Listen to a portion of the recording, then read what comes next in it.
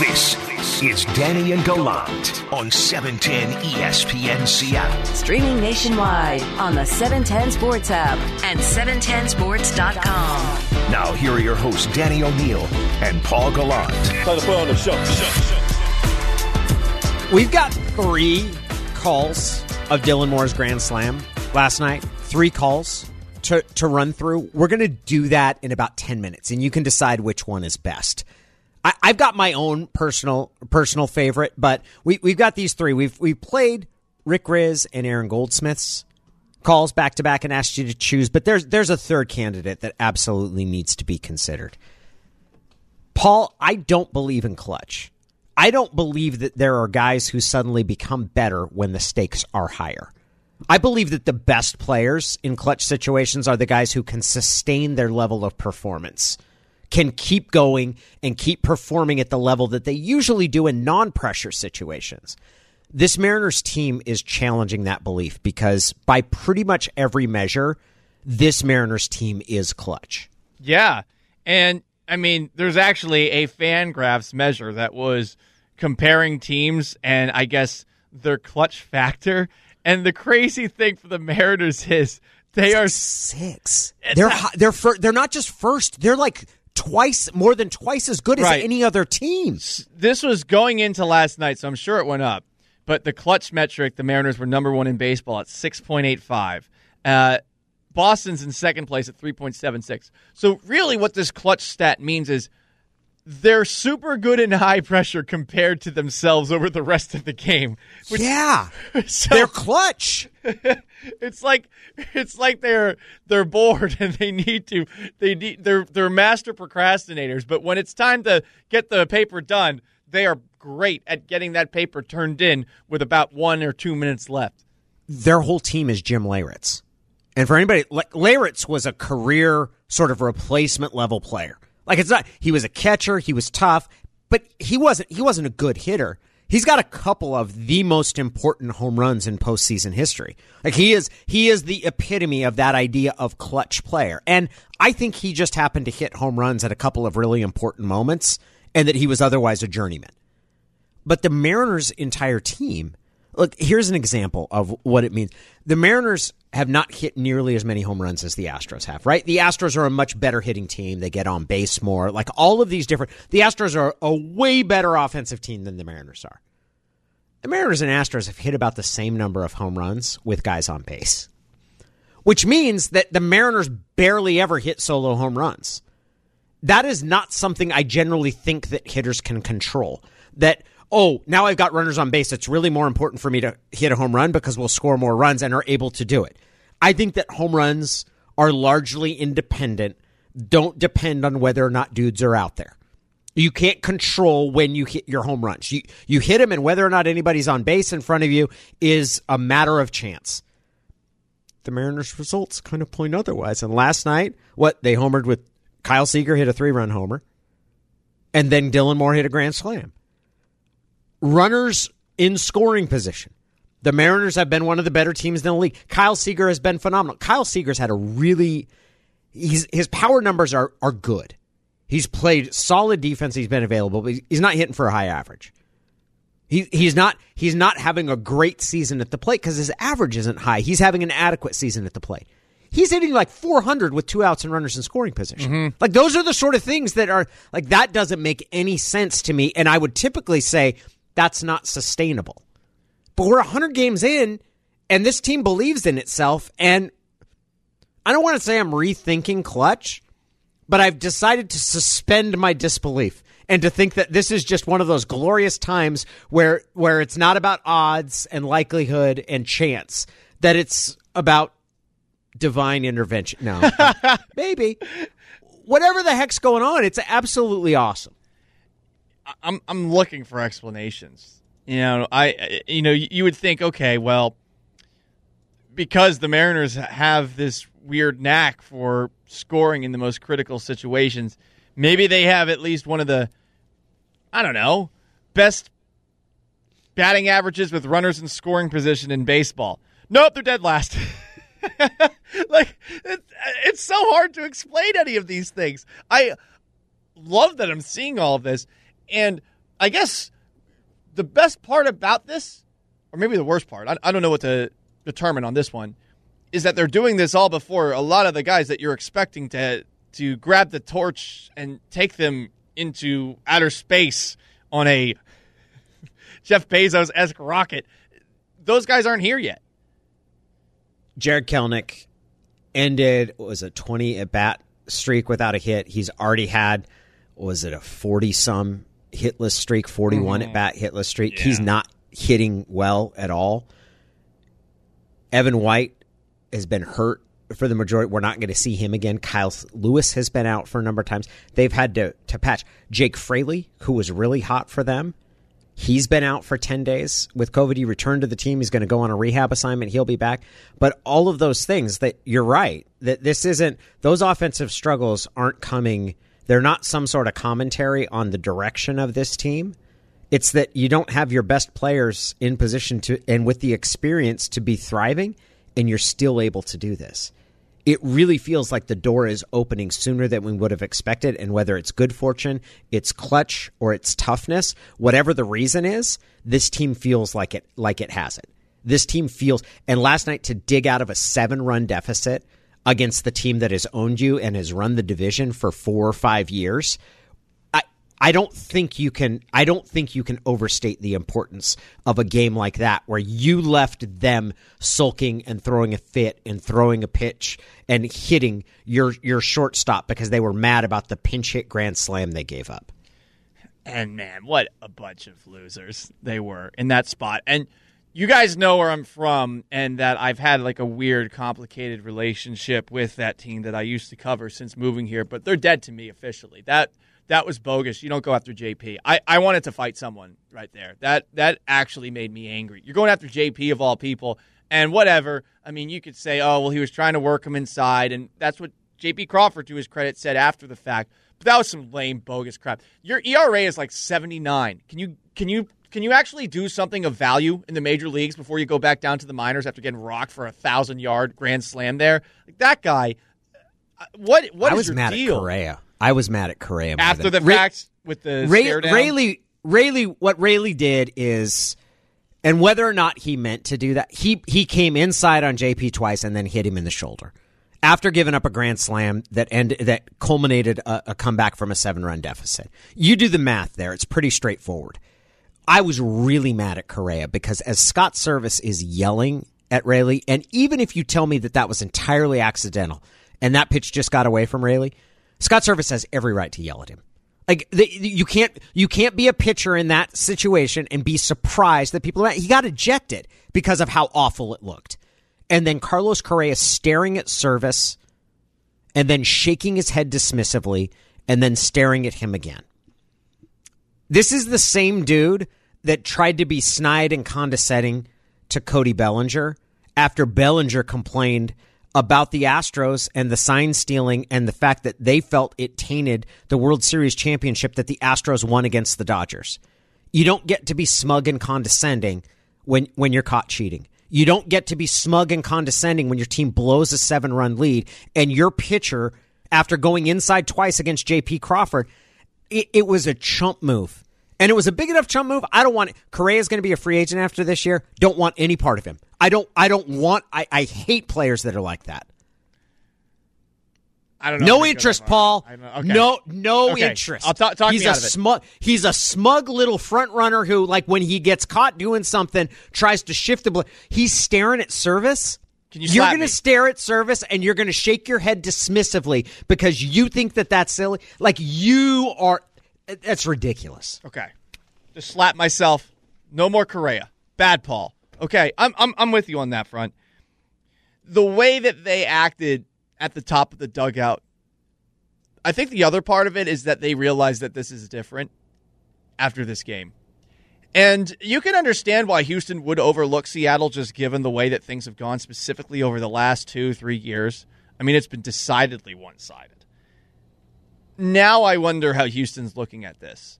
Because, okay, earlier in the year where Seattle actually did pretty well against the Astros, all things considered, but it was due, I think, partly to some of the injuries that Houston was dealing with. That's one thing. But now, when Houston is a little bit more full strength, and this is something that you saw where, I mean, Houston looked like they were going to run away with that one last night. I mean, it was what, 6-0 with 1 out, 2 outs? It got out of hand quickly. Down 7 runs, the Mariners come clawing their way back. As I said, you're going to now get a choice. We're going to play 3 different calls of the go-ahead grand slam that Dylan Moore hit in the bottom of the 8th inning. We're going to start with the classic. This is Rick Rizzs channeling Mariners legend Dave Niehaus in a home run call that should give you chills and make you a little bit, it might get a little dusty in here.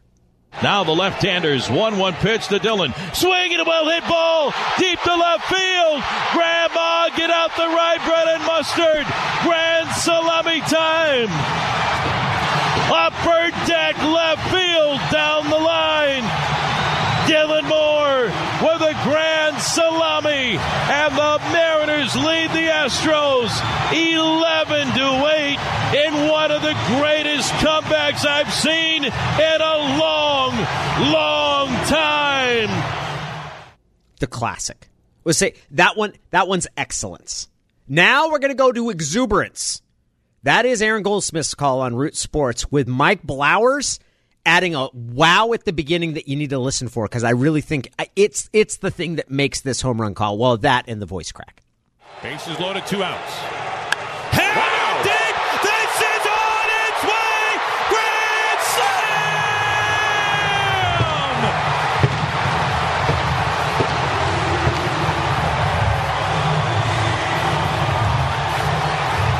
Are you kidding me? Now, the fireworks, the bat crack, they all add up. But if we're looking for sheer emotion, for the thing that might best capture the moment, we need to go to the Houston Astros. This is their radio play-by-play. Paul, who's the play-by-play announcer of this? It's Todd Callis, who is the son of Harry Callis, who is a longtime Phillies and Eagles broadcaster, I believe. All right. Here is what it sounded like in Houston. Raley here, 1-2 pitch is crushed and deep, and that's a slam. Upper deck, grand slam, Dylan Moore. That was amazing. I'm not going to lie though, Danny. I'm a little triggered right now, and this just came to my attention, and appreciate some of the people on Twitter for making this aware. Our guy Brian, Dusty Baker. We all like Dusty Baker, right? I've at various points thought that Dusty's the coolest man alive. Not anymore. He's on the list. Quote, the guys they were sending up there were all sub 200 hitters. We walked the guy that's hitting 100, 102. The Cole Irvin approach. The Bob Melvin approach. Salty much? Come on. Look, your bullpen, it's not doing so well. You're going to take shots because you're salty after losing this one? Come on, man. That's that for Dusty Baker, who is like everyone's cool uncle. That's a terrible look. I love it, man. I love it. It's been a long time since the Mariners have bothered anybody. It's back-to-back series and 2 division rivals. I love it too. It's been a long time. There's some dude at a Houston radio station that had to block Mariners Twitter last night because he got so owned. Ben DePose, I know that guy. You have the manager of the team that has the best offense in baseball is being snide and condescending about the Mariners because they erased a 7-run deficit against his team. You've got their reliever, Raley, who's throwing because he gets in such a snit. I absolutely love it. I absolutely, the highest compliment that you can pay to someone is to give them your attention. I've been called a blood traitor today because I've been mean. I've been texting friends, hey, what happened last night, man? I didn't watch the game. I fell asleep. It's Danny and Gallant. It's time for us to go around the NFL. It's time to go around the NFL. The bottom line on the biggest stories in the NFL every morning at 9:15 with Danny and Gallant. Today's an exceptional day. I'm back. What's up, TJ? I'm back. DJ. Nobody can hold me back this time. Well, actually, yes, they can. I mean, whatever. Once again, back is the incredible. Well, first up, Jamal Adams will report to Seahawks training camp with contract talks still far apart, according to multiple reports.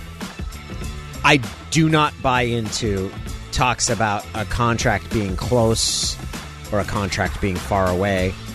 It's only when it's done. The fact that he is here is a really, really positive sign.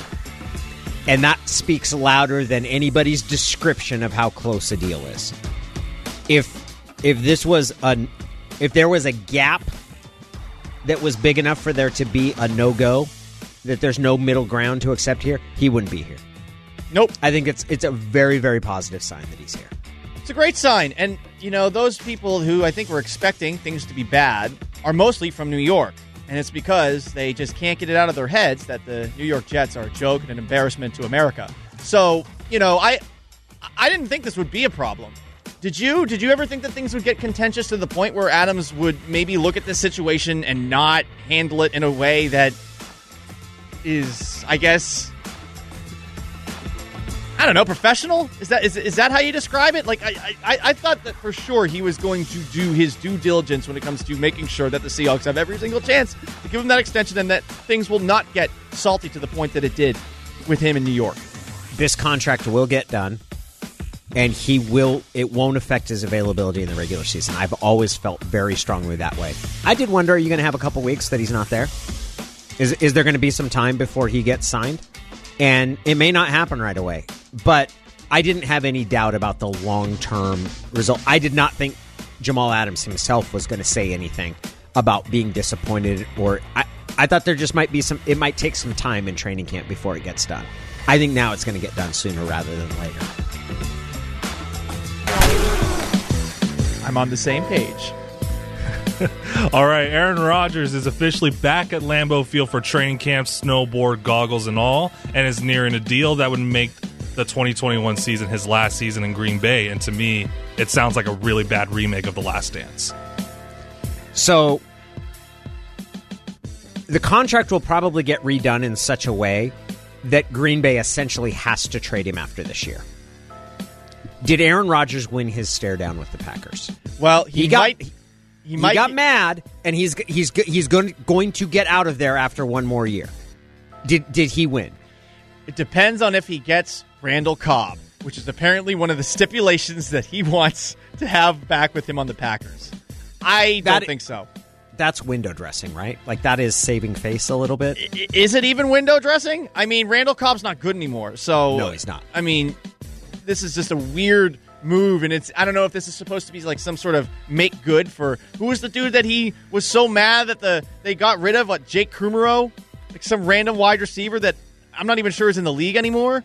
Yeah, I don't think he won in any way here outside of maybe Green Bay will let him walk. But from the sound of things, they're going to evaluate the situation at the end of this year, and Rodgers would still be with the Packers next season. It's 2023 when he would actually be able to theoretically test the market and get to free agency, at least based off of what I last read, Danny. I think that the plan is that they will trade him after this year. Okay, that they would so trade him. So he'll still be under contract, and they'll get some compensation for him. If that's the way out, if he plays one more year with Green Bay and then is gone and goes somewhere else, did he win? He only wins if he wins elsewhere, because this is the best situation for him to win. He's been to 2 NFC championships the last 2 years. He's 28-8, and this pity party that the guy has had thrown in his favor is ridiculous. All right, well, as Texans quarterback Deshaun Watson returns to training camp, the team is willing to listen to trade offers for the star quarterback, with some reports saying it'll take at least 3 first-round picks to pry him away from Houston. Isn't it weird that we've moved on? Nobody's going to trade for him, man. I still don't believe that you're going to have a team that's going to trade for him before those cases are resolved. Why are we just moving on from the cases, by the way? I mean, now there's 10 criminal complaints that have popped up. And look, lawyering is lawyering. And I know that Tony Busby, the lawyer of the prosecution here, I don't really like his methods at all and the way that he has handled this. But this is far from over. And the NFL has done nothing about it, which honestly surprises me, that they're just letting this linger. And it's funny, all of a sudden, I think it was Deshaun Watson's agent who's putting it out there. Well, okay, I'm coming back because I don't want to face any fines, but I still want to trade. And now all of a sudden we're talking about him getting traded again. Look, if this was a couple of allegations or something like that, maybe you can sneer at them or dismiss them or whatever. We're still talking 22. and yet we're just moving on to talking about trading the guy. It's weird. I don't like it. And the guy has a no-trade clause, too, by the way, which is also seemingly being forgotten, which makes it difficult to move on from him. I'm surprised the NFL has not put him on the exempt list. I think the NFL should put him on the exempt list right now. And if some team trades for him before he goes on the exempt list or without him, if a team trades for him and takes the approach of, hey, there's not been a criminal charge filed, there are complaints that have been made, but nothing's been prosecuted, he has not been charged, and the rest is just a civil matter, and we'll see how it plays out in the courts, you can see exactly how much that team cares about the sexual abuse of women. Like, if that they care as long as it doesn't get in the way of them getting a potential top 5 quarterback. That they care, but this will lay that extremely clear. If a team trades for him with this outstanding, it makes it very clear that they care about the ability to get a top 5 quarterback more than they care about what looks like the serial inappropriate. The most charitable description is that this was serially sexually inappropriate. In a worst case, that you're employing and trading for a predator whose market value has been impacted by these complaints. You're getting a great quarterback on the cheap because he's potentially criminal sexual predator. Snap your finger like Thanos, and all the good quarterbacks in the NFL are gone. How many teams would make the deal for Watson? I think we're talking over 50%, and how much over 50%? That's gross to me, man. But that's it's not gross to me. Inaccurate. He's not. I won't look. Greg Hardy got a job in the league after what happened. Here's what I would say. I would be furious if a team that I cheered for acquired a player like Deshaun Watson. I would not want my team to employ him if they didn't have to give up a thing for him. That's how I feel right now. I'm with you. I think a lot of people would say that. I think a lot of people could also have their minds easily changed should he come to their team and succeed and then start to talk themselves, as we've discussed earlier, to bargain with, I guess, what has taken place and rationalize it in their head somehow. Oh, well, he's learned from his ways. He's redeeming himself. But it's mainly because he's just having success now for your team. It is Danny and Gallant. Nick Rolovich currently addressing reporters at Pac-12 Media Day. He's appearing via a Zoom call because he has not been vaccinated. We'll have some updates on what he has to say. We'll also tell you about the Mariners, and it seems that they've gotten at least under the skins of tonight's opponent. We'll explain. You're listening to Danny and Gallant. Powered through the Alaska Airlines Studios. On 710 ESPN Seattle. Now, here are your hosts, Danny O'Neill and Paul Gallant. And the pitch on the way to Raleigh. Swinging a line drive into the gap. Right center field, extra bases. Crawford's going to score. Seager running third, being waved in by Manny. Now here comes France running third, being waved in by Manny. France will score. Cal Raleigh into second base with a bases clearing 3-run double. And it's now the Astros 7 and the Mariners 3. It was an awesome comeback. That was where it started. And it went from being sort of salvaging some dignity to making it interesting to being a statement that you put an exclamation point on. That's how I would describe it. That you started off and it was awful just getting kicked around and you feel like, oh man, Darren McKagan, first Major League start, second Major League appearance, he just walked into a buzzsaw. He gives up 6 runs. The Mariners are in this huge hole before they even swung a bat.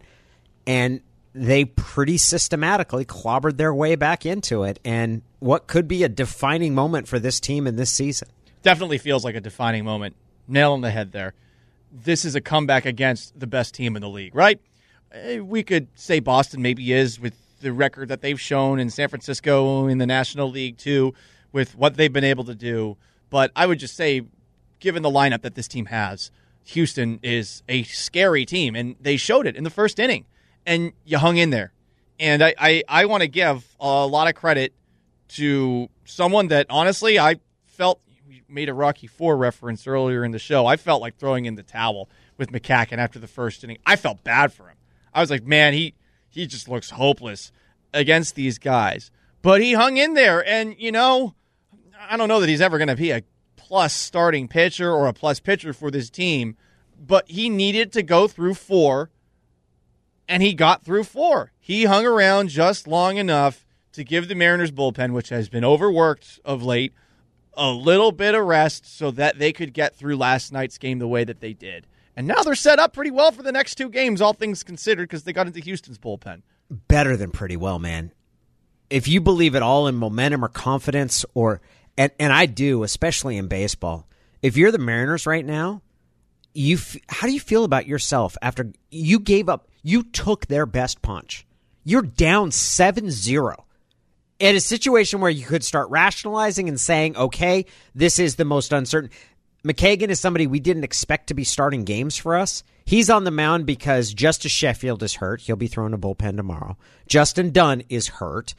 LJ Newsome suffered a season-ending injury. Margevicius was knocked out for the year. James Paxton got hurt in his first start of the year. Like that's the series of events that needed to happen to have Darren McKagan on the mound last night. And yeah, he got roughed up by the best offense in baseball. And then slowly, it wasn't just that the Mariners salvaged dignity or made it respectful or preserved the bullpen. They won the game. Mm-hmm. They won the game and made the Astros then turn into the petulant babies who are plunking the next batter after giving up the go-ahead grand slam. The Astros became the ones who Dusty Baker's complaining about how his bullpen walked a guy that was hitting 100, 102. Like that's what the Mariners did to the biggest, baddest team in the division. Yeah, and I think the biggest, baddest team in the division is going to seriously reevaluate how much it wants this. You know, every now and then you'll see a pet, whether it's a dog or a cat, toy with some animal maybe out in the front yard. Maybe it's a skunk. And all of a sudden the skunk shoots back, or it's a porcupine, and the porcupine sticks the animal. And that's, I think, something that the Mariners did last night. But there's also a little bit of added potential of maybe somehow this smaller animal has the ability to eat something that's bigger than it. I don't know. I'm thinking crazy thoughts after last night's game. Look, this is a season in which we're asking how far along are the Mariners, right? Like, that's kind of been the question. I don't think that this season is going to answer definitively whether the Mariners are on the right track or not. I think that it's probably going to take some more patience than that. But if this has been a season about how far along are the Mariners, the answer right now is further along than anybody could have reasonably expected. The answer right now is far enough along that they should be making an addition here this week before the trade deadline, which is Friday. They're far enough along that they took 3 out of 4 against Oakland and now dug out of a 7-run deficit at home against Houston. And this, by the way, is coming from a team that had been playing among the best teams in baseball if you go back to mid-June. Like, we're now past the point of it being they got hot, they've put some things together. We're now at the point of this team being competitive with the best teams in its division, teams that were objectively better and ahead of them when the year started. Yeah, and, let's look at a guy that maybe was cooling off, J.P. Crawford. I mean, he's your catalyst last night. He made everything happen. This team doesn't have any hits on the board. It was easy, perfect, minimum batters faced first 3 innings for the Astros pitcher whose name is eluding me at this moment in time. So he gets a hit in his first at-bat of the game, but he's thrown out on a double play afterwards. He gets a hit in his second at-bat too. And I don't know what it is about J.P. Crawford, but there's something about him that I feel like galvanizes the rest of this team. And, that was a guy that was in the midst of a cold streak himself of late. We talk about ups and downs of a long baseball season. Crawford looked over the last couple of weeks like he was coming back to earth a little bit, and like maybe what we saw was an anomaly. But without him last night, I don't know that any of this happens. It's 3 hits in his first 3 at-bats. Certainly was a table setter and putting things in place. Cal Raleigh with the bases loaded double, scored 3 runs. Kyle Seager with the 3-run home run. Then you had another single run driven in, and then a Mariners grand slam by Dylan Moore. And afterwards, Scott Servais talked about the significance, what this one feels like specifically. You go through seasons and you have big wins and come from behind wins. And I go back a few years ago, we were down, 10 runs to the Padres that one night. We came back, but this is special. You're at home. You're in a situation where we're at and kind of in the standings fighting for something against a really, the first place team. So this one's pretty darn special. How do you keep this going? seriously, what's the best way to keep this going? And obviously at the trade deadline, we'd like to see the Mariners add somebody, and it seems more and more likely that they will. They're 4-1 over this stretch of 7 games. They've already succeeded. Let's go out there and throw throw Chris Flexen tonight, who's 9-2, going up against Lance McCullers. It's winning this series, which would be, I think, the 12th of their last 13 series. Yes, that they've either tied or won. Like that's the next step, is coming out of this homestand not 4-3, but maybe 5-2. You still have a chance to go 6-1. It is making a definitive statement. That's the next step. It's Danny and Gallant. Game 2 of that series is tonight. First pitch, 7:10. $10 tickets. Don't forget, if you want to go. This is a fun Tuesday night experience for $10. 7:10 ESPN Seattle pregame show starts at 6. We'll raise flags next. From the pocket, and flags everywhere. Flag on the play. Now there's a flag down. Every morning at 9:45 with Danny and Gallant. Brought to you by Carter Volkswagen. If the noise persists, the defense will be charged with a timeout. Flag on the play. Follow up the Pac-12 Media Day, currently taking place in Los Angeles. Earlier this hour, Nick Rolovich, Cougs coach, answered questions and specifically has been asked about his decision not to receive the vaccine, which is why he's appearing via Zoom call and not in person. Rolovich, quote, this is according to Theo Lawson of the Spokane Spokesman Review, quote, the reasons for my individual choice will remain private, end quote. Another quote, I am not against vaccinations, and I wholeheartedly support those who choose to get vaccinated, end quote. And he did say that roughly 75% of the team has received the COVID vaccine at Washington State, and he wanted to make it clear that he's going to follow the procedures that have been laid out and stand on the statement we put out, was the end of the quote. Again, all that according to Theo Lawson. Paul, would you like to raise a flag? Throw a flag? Yes. Pick up a flag? You know, this is a double raising of the flags. I'm raising with both hands. Number one, it's always nice to hear what happens when an empire gets taken out. And when you saw Dylan Moore pull the equivalent of shooting a torpedo into a thermal exhaust port on the Death Star, that is the Houston Astros lineup and pitching staff and all the things that make them what they are last night, to hear the exasperated sigh of Houston's play-by-play, it'll make you happy. Raley here, 1-2 pitch is crushed and deep, and that's a slam. Upper deck, grand slam, Dylan Moore. I've long considered Tuesdays to be the worst day of the week. Just know that on this Tuesday that nobody is feeling it more than Houston Astros fans and Houston Astros broadcasters. And I also loved this moment, Danny, afterwards. I think J.P. Crawford is coming more and more into his own from rake your face comments earlier this year. I just enjoy listening to him talking. I'm a little biased because I had him on the Paul Gallant show a couple of weeks ago, and he was a lot of fun talking with him. But this line after the game, talking about watching the Dylan Moore grand slam from the on-deck circle, is fantastic. It was chaos everywhere. I blacked out. I was screaming on deck. I turned around and just yelled to the brick fence wall thing we have right there. It was cool. Oh, my goodness. Moments like that you just dream of when you're a little kid in the batting cages or something. And it's just to finally do it on the big stage. Demo's a bad man. Plain and simple. You a bad man. It's a big moment for Dylan Moore. You know, right now we're wondering who's going to be a part of the long-term equation for the Mariners infield, for their outfield too. And basically right now there are some guys who are playing for maybe a long-term future here or future elsewhere. But Dylan Moore, after a rather shaky start to the season, has shown some glimpses of what we saw last year, which was honestly a pretty special season that he was able to put together. It was a really cool moment. And my favorite moment of the reaction was Luis Torrens, who's standing on the dugout rail, like fully standing with his arms up in the air, and then he jumped off. You get a couple of those moments every year, and rarely do they happen in games as big and significant and as important as that one was. That was special. DJ, who is back with us. What do you got for a flag? I've got two small flags. Won't take long. One, I want to raise a flag to Darren McCacken because I know that first inning was about one of the ugliest innings we've seen from a starting pitcher this season for the Mariners, giving up 6 runs before the Mariners were even able to step into the batter's box. But the fact that he went 3 more innings, only gave up 1 more earned run, while the Mariners bullpen was spent from having to use it so much this past weekend, especially on Saturday when Logan Gilbert just flat out didn't have it on Saturday.